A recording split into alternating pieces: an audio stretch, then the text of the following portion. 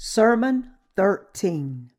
Knowing what the Lord has done for us, let us all serve the gospel of the water and the Spirit. Hebrews chapter 6, verses 19 to 12. But, beloved, we are confident of better things concerning you.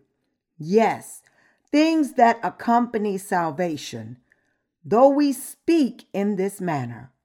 For God is not unjust to forget your work and labor of love, which you have shown towards his name, in that you have ministered to the saints and do minister. And we desire that each one of you show the same diligence to the full assurance of hope until the end, that you do not become sluggish, but imitate those who through faith and patience inherit the promises. Through today's scripture passage, we can see God's servant admonishing us to inherit the promises of God through patience. We believe in the righteousness of Jesus Christ, and he loves us and is serving us. Whenever we profess to believe in Jesus Christ as our Savior, we are professing to believe that the Lord was born on this earth to save us, that he is our high priest, and that he bore all our sins by being baptized by John the Baptist, that he died on the cross in our place, that he rose from the dead, that he ascended to heaven, and that all these things were done by Christ out of love to serve us. Therefore, when we believe in Jesus Christ as our Savior and the righteousness of God, we believe that he is serving us. We also believe that our Lord came to this earth in order to save his people from all their sins. More concretely, we believe that when Jesus Christ turned 30 years old, he was baptized by John the Baptist in order to bear all our sins. And just as it's absolutely important for us to believe that Jesus bore all our sins once and for all through the baptism he received from John the Baptist, it's also absolutely imperative for us to believe in the blood Christ shed on the cross. Moreover, not only do we believe that our Lord bore all our sins by being baptized and was condemned for them once and for all by shedding his blood on the cross, but we also believe that he rose from the dead again to become our Savior, ascended to heaven, and will indeed return. These are the truths that all of us must believe in when we profess to believe in Jesus Christ, realizing that he is serving us because he loves us. When we profess to believe in Jesus Christ as our Savior, we must know and preach the gospel of the water and the Spirit. When we profess to believe in Jesus as our Savior, we must know what the gospel of the water and the Spirit is and believe in this gospel, for only then can we preach the true gospel properly. It is absolutely indispensable for all of us to have a clear understanding of exactly how Jesus Christ bore all our sins and saved us, why he was baptized by John the Baptist, and why he had to die on the cross.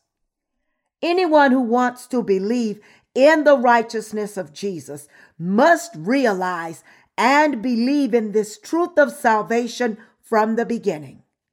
Through the gospel of the water and the Spirit, in other words, one must understand why Jesus was baptized by John the Baptist, why he was crucified to death, why he rose up from the dead, why he ascended to heaven, why he will come again, and why he has given us the kingdom of heaven.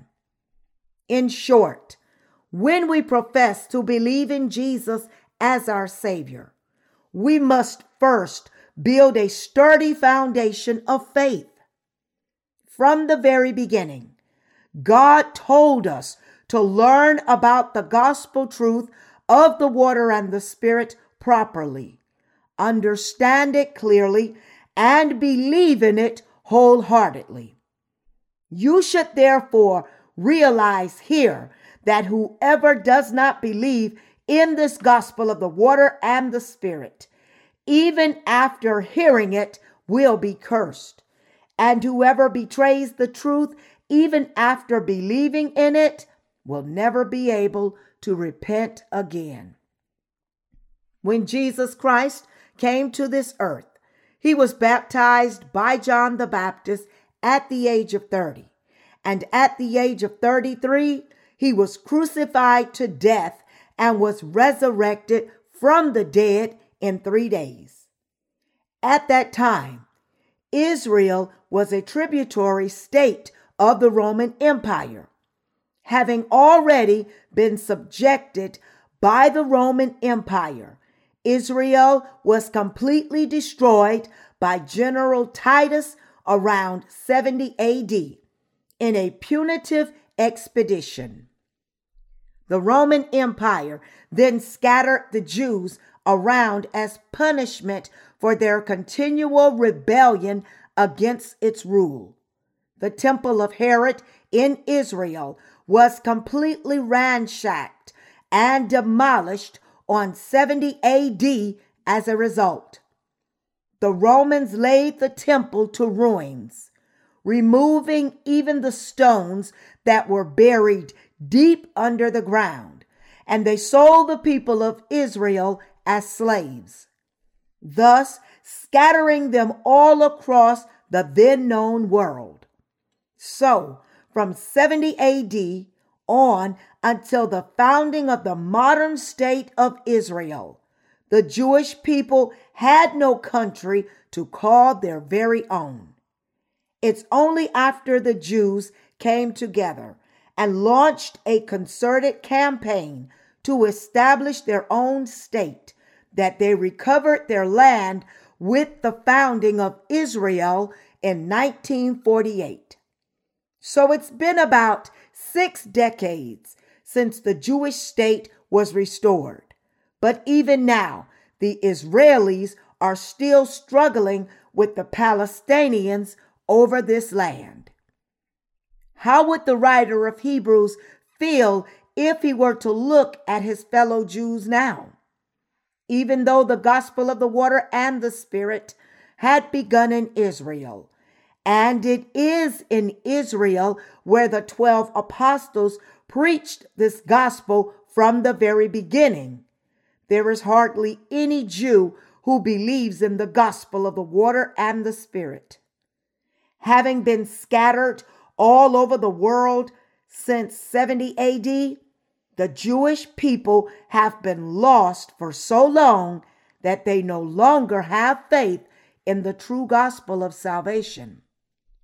As a servant of God, the writer of Hebrews saw this tragedy was about to unfold. And so you can imagine just how sad he must have been.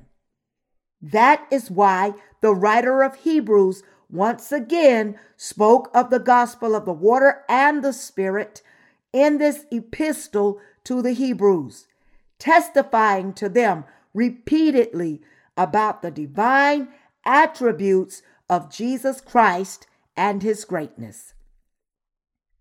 All the servants of God in the days of both the Old and the New Testaments always believed in the salvation that was reached through sacrificial offerings.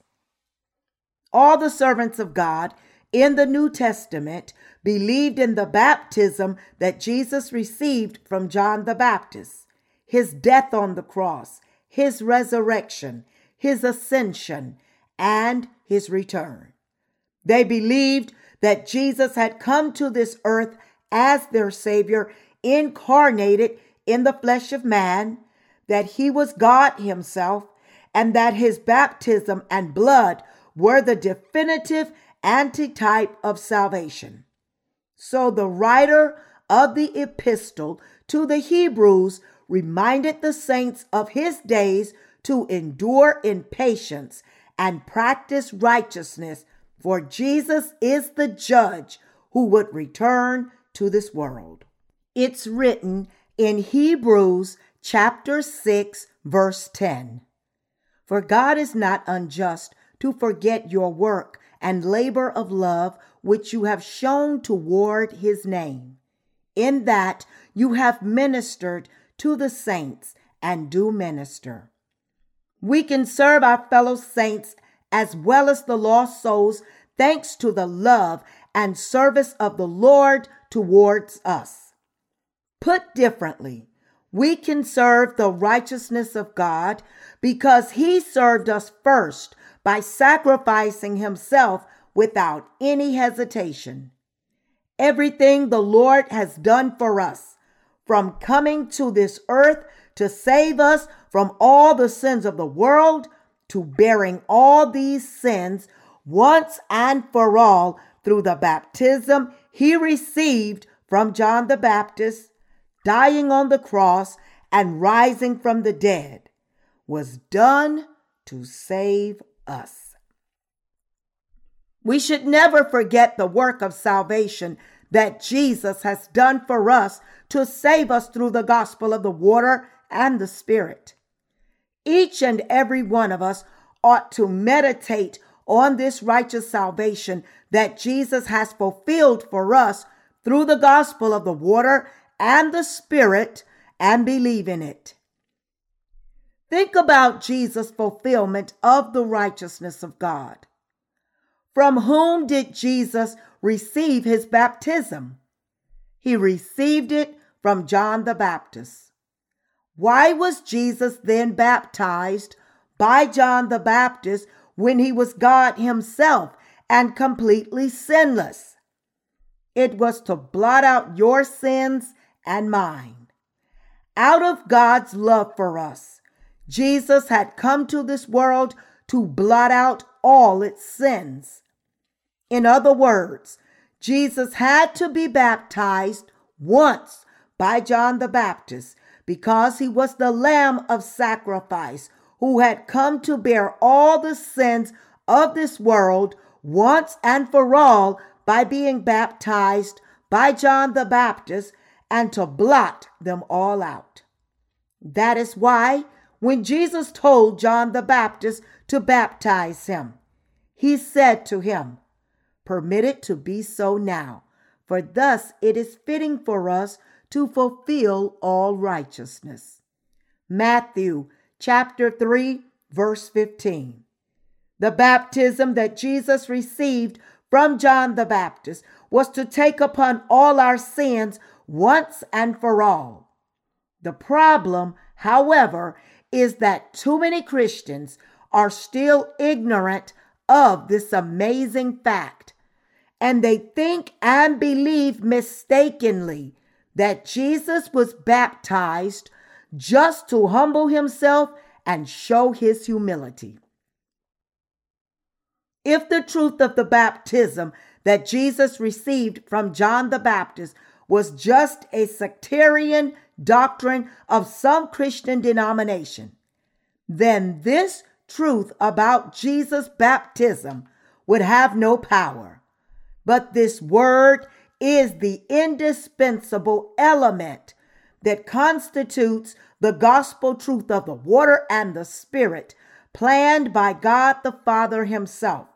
And therefore, all who believe in this gospel can witness with their own eyes all their sins being blotted out.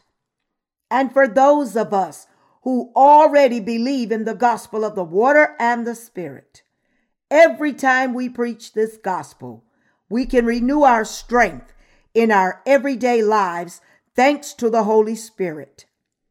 If the gospel of the water and the Spirit were not true, then it would have been impossible for our lips to say that we were sinless. And if we did not experience such wonderful power of the gospel of the water and the Spirit, then we could never have preached it either. How can anyone say that Jesus was baptized by John the Baptist in vain? Jesus was baptized by John the Baptist to take upon all our sins. For all of us constantly grapple with countless carnal shortcomings as we carry on with our lives in this world. In other words, we leave a trail of sin in every step of our lives. That is why the Lord bore all our sins. And if it were not for Jesus' baptism, we would have no way out from the eternal curse of hell. So how could we ever forget about the baptism that Jesus Christ received for us? What could deliver us from all the sins that we commit every hour of every day? Was it not the grace of Jesus Christ manifested through the baptism he received from John the Baptist and the blood he shed on the cross for us? Given the fact that the Lord has saved us from all our sins like this and blotted them all out once and for all, how could we not preach this amazing grace?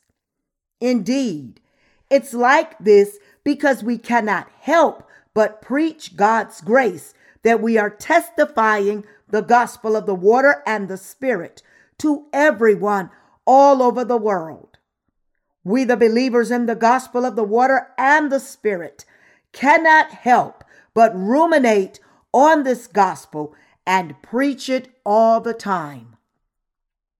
The more we meditate on God's word of the water and the Spirit, the more grateful we are to the Lord, and the greater the grace of salvation becomes. The more we meditate on the gospel of the water and the Spirit by faith, the more we are immersed in God's love. In the Old Testament, animals were distinguished into clean and unclean animals, and such livestock as bulls, lambs, and goats were specified by God as clean animals. God considers them clean because these animals have cloven hooves and chew the cud. As a cow has 4 stomachs, when it eats food, it chews the cud. In other words, clean animals regurgitate what has been swallowed into the first stomach and then regurgitate the semi-digested cud and chew on it again.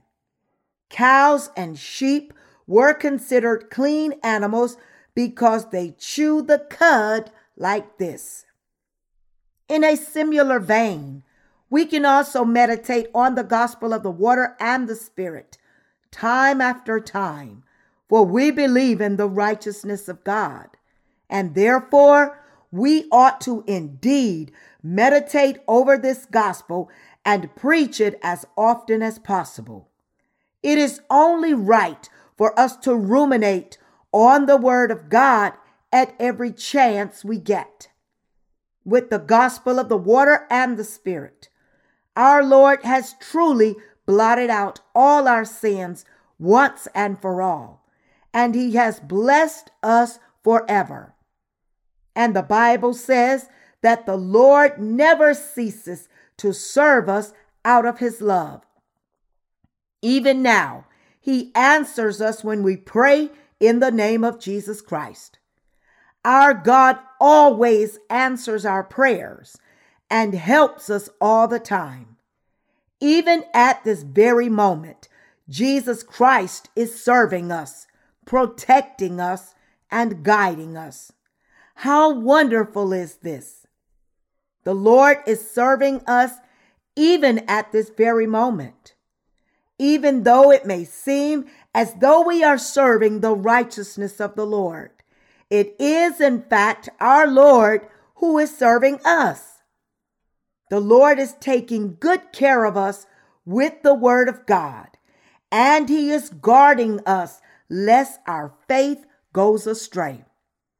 He is nourishing us with the gospel of the water and the Spirit that constitutes the bread of life for our spirits, and he is empowering us to carry out his work. Whenever we pray to him for any needs, the Lord answers our prayer and protects us. He guards over us so that the wicked devil would not rule over us. Therefore, we should never forget the grace of the Lord. It is out of his love for us that the Lord has blotted out all our sins with the water and the Spirit, saved us from all the sins of the world, and blessed us to live by faith. The Lord is always with us, guiding us to green pastures, to graze and rest in God's church. And we should never forget this until the day the Lord returns. There are some people who forget all about the grace of the Lord, and such people end up falling away from God's grace and departing from his church. These people go out into the world and try to live on by their own means because they do not know that the Lord is serving them, helping them, and taking care of them. If you turn yourself into such a person, then you will surely be ruined both in body and in spirit. You will live a wretched life, barely making a living and wasting away your life in drunkenness and indolence. It is because we are in God's church that we are diligent for the righteous cause. If we were not abiding in God's church, then we would just do fleshly things until the day we die. Every hour and every minute would be wasted on complete, indolent, wicked, and useless things. So let us never forget the fact that it is the Lord who is serving us, and that it is not we who first serve the Lord. We ought to hope for the kingdom of heaven in our hearts. It's written in Hebrews chapter 6, verses 11 and 12.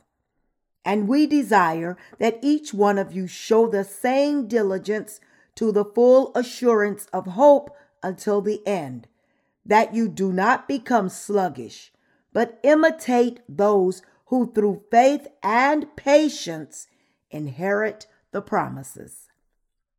All the servants of God and our predecessors of faith put their first hope in the kingdom of heaven as an example to be imitated. When people think about paradise, they often think of a beautiful beach in a warm tropical island such as Hawaii or the Caribbean. When people see TV ads showing a couple relaxing on a hammock under a palm tree, they wish they could go there. And many of them do take such vacations. When our bodies are so comfortable that we are completely satisfied and lack nothing, we often say that this is paradise on earth. Our Lord promised to give us such a paradise when the millennial kingdom of God is established. This paradise is the kingdom of Christ. It is a kingdom that God will grant to only those who have lived and labored for the Lord. The kingdom of heaven is given only to those who believe in and serve the righteousness of the Lord. Therefore, it is absolutely important for all of us to realize clearly here that our predecessors of faith were never sluggish to serve the Lord on this earth, but they were all full of hope for the millennial kingdom and devoted all their lives to serving the gospel of the water and the Spirit. These forefathers of faith led a life of example to be emulated by all of us, following in their footsteps, showing us how we ought to live as the descendants of faith. What did our predecessors of faith believe in? They all believed in the coming millennial kingdom. They also believe that when the Lord returns to this earth, their bodies will be suddenly transformed into new bodies. And they had the unwavering belief that after reigning over the millennial kingdom for 1,000 years, they will then enter the everlasting kingdom of God and live with him forever, enjoying the same privilege as him. It is extremely important for all of us to realize this clearly. The predecessors of faith are invariably diligent in their devotion to the gospel work. They work tirelessly for the gospel of the water and the Spirit. They have devoted all their lives to the spreading of the gospel, and they are serving this true gospel faithfully.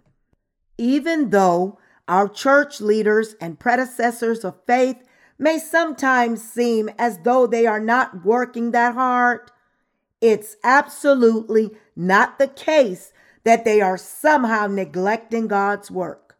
For example, I had a lot of things to do before coming here to give this Bible lecture to you. From the moment I woke up this morning, I have been very busy with all kinds of works, from going over the daily mission report to deciding some urgent matters. Yet, when our saints look at their church leaders, it may seem as though all that they do is just talk. But in fact, they are indeed busier serving the gospel. All our ministers are working very hard. For whom are they working so hard then? They are laboring for those who still have not received the remission of sins. They are working for the sake of the gospel to build the kingdom of God. We should never forget that God has given us the gospel of the water and the Spirit. And when we profess to believe in this gospel, we ought to believe in this gospel unwaveringly, with a clear understanding. We must discern what the will of God really is, accept it into our hearts, and tirelessly run towards our goals by faith. Although it is very hard to build a house on the rock, once it is built, it is extremely sturdy.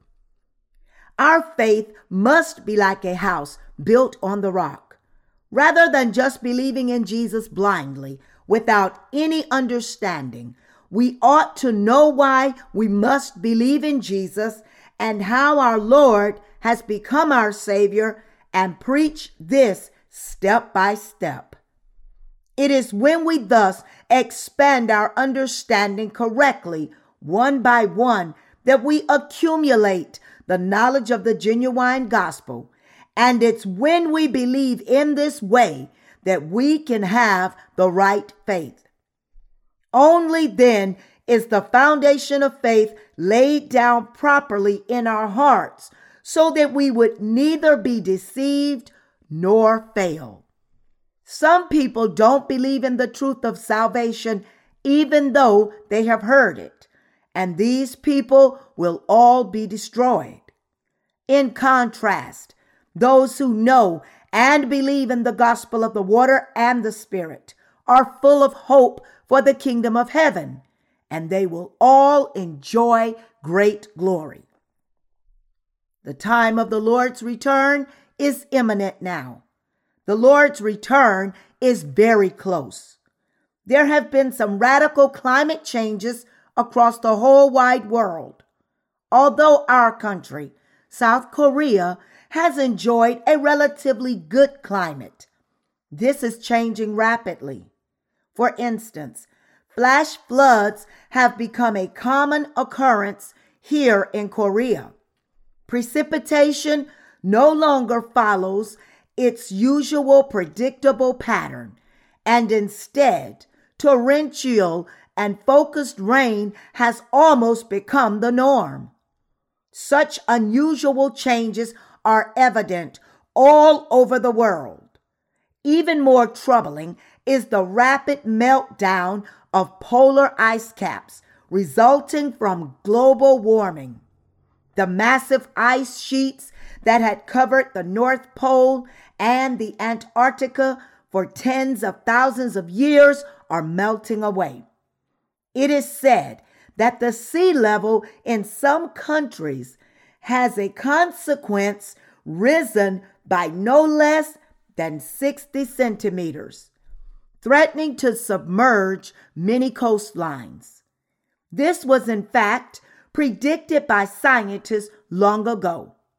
Scientists have warned that if nothing was done to prevent global warming and the meltdown of the polar ice caps, the sea level would rise dramatically to inundate much of the landmass. And this is actually happening right now. The only difference is that whereas global warming has been a hypothetical notion in the past, now it is a reality. Consider what would happen if the sea level were to rise by 60 centimeters. Everywhere along the coastlines whose elevation is less than 60 centimeters would be submerged under the seawater. This land erosion would be large enough to alter land maps, change the shape of the coastlines, and even lead to the disappearance of many beaches that are now being enjoyed as a playground. This would be disastrous for many people. Imagine that you built a nice house by the sea, but the sea level suddenly rose by a meter that flooded your home. Would you not be devastated? This is not just empty words when I say that the end of the world is coming, but we are actually witnessing it with our own naked eyes. The gospel of the water and the Spirit is now being preached all over the world successfully, and the pace is picking up even more. Now is the time to yearn for the millennial kingdom. Without this hope, we cannot serve the Lord diligently. If we had no hope for the millennial kingdom, or if God were not to give us this kingdom, what would we do to sustain our lives of faith? If this were true, then nothing would set us apart from any unbelievers, other than the fact that we have no sin. All of us have flesh, just as every unbeliever has flesh, and all of us must eat to survive just like everyone else. In our flesh, we are no different from anyone else. However, because we have God's promises, there are two things that set us apart from everyone else. One is that we have no sin in our hearts, and the other is that God will give us the millennial kingdom to enter it and to live there. In contrast, no unbeliever can enter this kingdom. Every unbeliever will be cast into hell instead. The difference that sets us, the believers, apart from every unbeliever is that great. If the only thing that sets us apart is that we have received the remission of sins, but we have no millennial kingdom waiting for us, then we would have little to look forward to. All the apostles and God's servants in the Bible hoped for the millennial kingdom. Like these predecessors of faith, you also must hope for the millennial kingdom and put your faith in it. What awaits us is so wonderful that it is far better than even the most wonderful place that you have ever been to on this earth. All of us must realize here that God has prepared for us a kingdom that's beyond our wildest imagination, and He is waiting for us. And we must believe in this without a trace of doubt.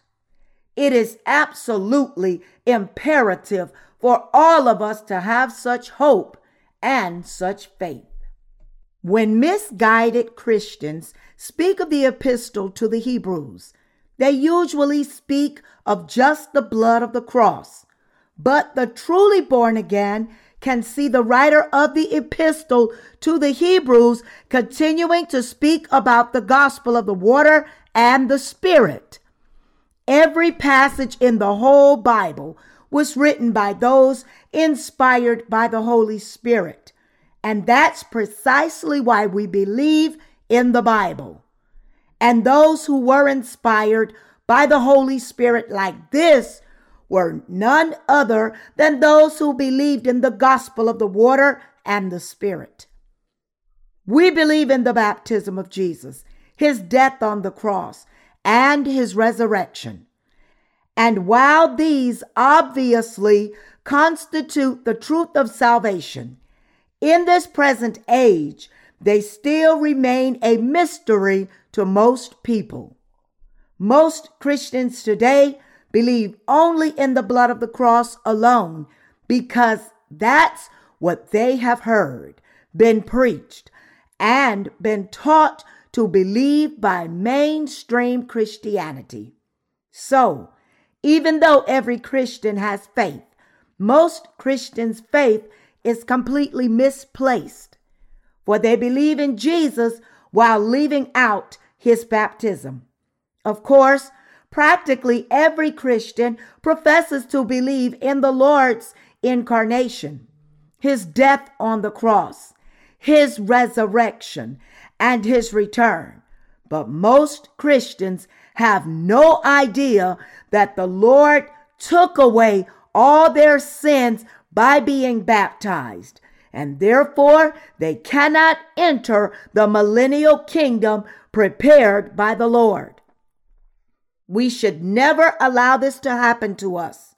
All of us ought to believe that the Lord is God Himself, who has served us through the water, the blood, and the Spirit, and that He will give us the millennial kingdom. I ask each and every one of you to believe in this truth.